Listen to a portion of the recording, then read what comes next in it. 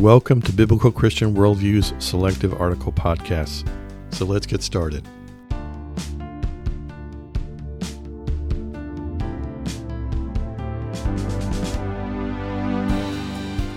Today's podcast is entitled Works versus Grace-Based Salvation. The importance of this topic, salvation, cannot be overstated. It's an absolutely critical dogma of the Christian faith. It has to do with eternity in heaven or hell, among many other things. There are not many theological constructs more important than salvation. Many people, even Christians, state that one does not have to believe in God or have a personal relationship with Christ in order to be saved. There seems to be an increasing focus on being a good neighbor or doing good works as an exclusive basis for salvation and eternity in heaven. Those who choose to use Scripture to support their views often refer to James 2:26 and Luke 10:27 as their proof text. James 2:26 reads, "For just as the body without the spirit is dead, so faith without works is dead." And Luke 10:27, "Love the Lord your God with all your heart, with all your soul, and with all your strength, and with all your mind, and love your neighbor as yourself." By combining these two verses out of context with the rest of Scripture, many build a straw man by saying that to love God is to love our neighbor, and to love our neighbor, which is works, is the basis for our faith that will carry us to heaven. The biblical Christian will counter this view by quoting Ephesians 2:8 and 9, which states that grace, not works, is the path to salvation.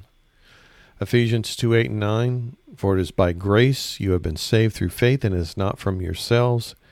It is a gift of God, not by works, so that no one can boast."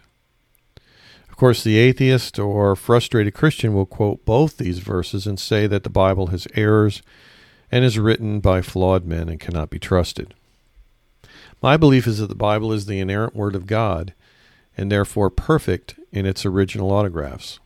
As such, verses that seem to contradict must be reconciled as best as man can understand. Unlike our more challenging doctrines, such as predestination versus free will, looking at the Bible through the lens of a systematic theology, the reconciliation of these verses above seems straightforward. My view is intertwined with the Great Commission, Luke 10:27 above, presented similarly in the first three books of the Bible. It speaks to first loving the Lord and then loving our neighbor.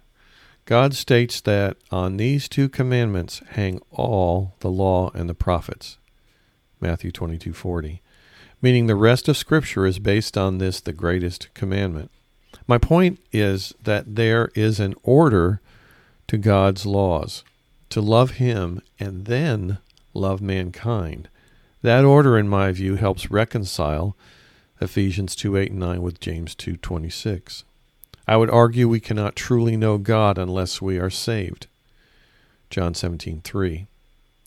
We can know of Him, but to truly know Him, we must have a personal relationship with Him, John 15:4 and following. We are saved by God's grace through faith in Jesus Christ, Ephesians 2:8 and 9. Once we're saved, we will need to do His will. To do His will is to love our neighbor, and loving our neighbor is performing good works, referred to in James 2:26.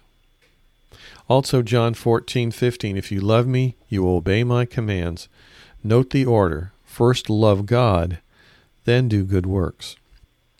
1 John 4:19, we love because He first loved us. This verse was in the context of loving our brother. Again, God loved us first by offering His Son as a sacrifice for our sins so that we can love our neighbor, which is works, after salvation. God 14:21, "Whoever has my commands and obeys them, he is the one who loves me. He who loves me will be loved by my Father, and I too will love him and show myself to him." Again, the order that whoever obeys God is the one who already loves me, a grace-based salvation. So Salvation through grace, sanctification through works. To make my point more succinct, we are saved by God's grace, in Ephesians 2, 8, and 9, a reference. Once we're saved, we are compelled to do good works because we love him and want to serve him. Those are the good works referred to in James 2:26, which follow our salvation and are not the basis of our salvation. They are a part of the sanctification process that continues throughout the rest of our lives as believers. One cannot skip over the first part of the greatest commandment, love God, and just do the second part, love our neighbor, and expect to be born again or saved. However, it is equally true that we cannot just say a prayer as a youth and never change our behavior to reflect God's will for our lives and expect to be saved. The reconciliation of these two supposedly controversial verses, Ephesians 2, 8, 9, and James 2:26, represents a beautiful harmony of what God has done for us and what he expects of us as his children. John 3, 1 through 5, in reply to Jesus declared, I tell you the truth, no one can see the kingdom of God unless he is born again. I tell you the truth, no one can enter the kingdom of God unless he is born of water and spirit. Being born of the Spirit is having a true relationship with God through Jesus Christ. It's not a works-based salvation. Luke 23:42 and following, then he, who was the thief on the cross next to Jesus, said, Jesus, remember me when you come into your kingdom. Jesus answered him, I tell you the truth, today you will be with me in paradise. The thief recognized who Jesus was and asked by faith for a relationship with him. This man could not offer any good works to earn his salvation. And Jesus responded by grace, today you will be with me in paradise. Good works has nothing to do with salvation. It is an outpouring of man's desire to love God and do his will once saved. Finally, Romans 10:9, if you confess with your mouth Jesus is Lord and believe in your heart that God raised him from the dead, you will be saved. Salvation comes from a belief that Jesus Christ is both Savior and Lord of one's life. To acknowledge in prayer that you are a sinner, that Christ died on the cross for your sins and rose from the grave, and ask him to forgive you of your sins and save your soul. Ask him as your Savior and Lord, and then share your decision with others. God bless you as you serve him today.